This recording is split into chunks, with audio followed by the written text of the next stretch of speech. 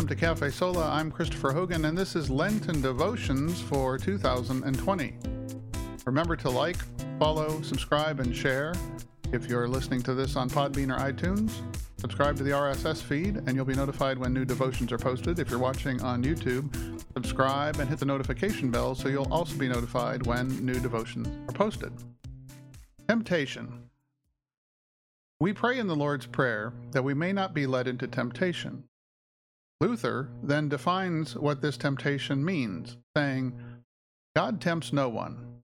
We pray in this petition that God would guard and keep us so that the devil, the world, and our sinful nature may not deceive us or mislead us into false belief, despair, and other great shame and vice.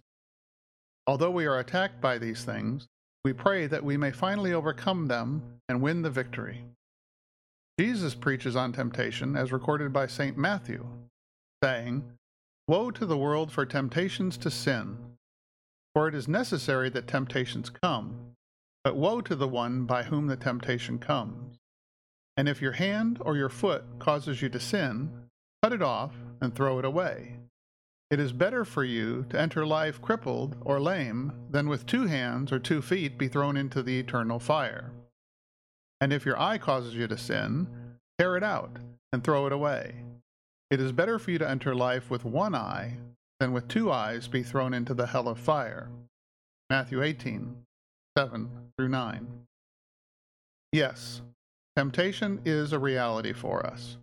Our first parents were tempted by the serpent in paradise, and we are tempted still today to have false belief, and because of this false belief, live lives of shameful vice that end in despair.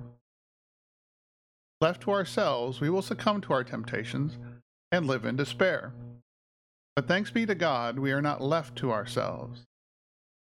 No, in gut-wrenching compassion, our Lord Jesus came down to be tempted for us. Yes, Jesus was tempted to abandon the cross and take his own path. But he didn't. No, Jesus went to the cross for us, and there paid the price for every time we fail to overcome our temptation.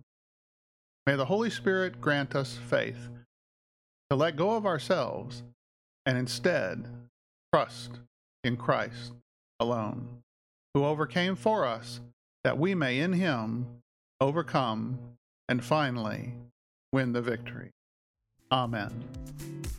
Thank you for listening to this Cafe Sola Lenten podcast, this Lenten devotion for the year 2020. This is Christopher Hogan and Cafe Sola. And remember to like and follow and subscribe and share. And we will talk with you next time.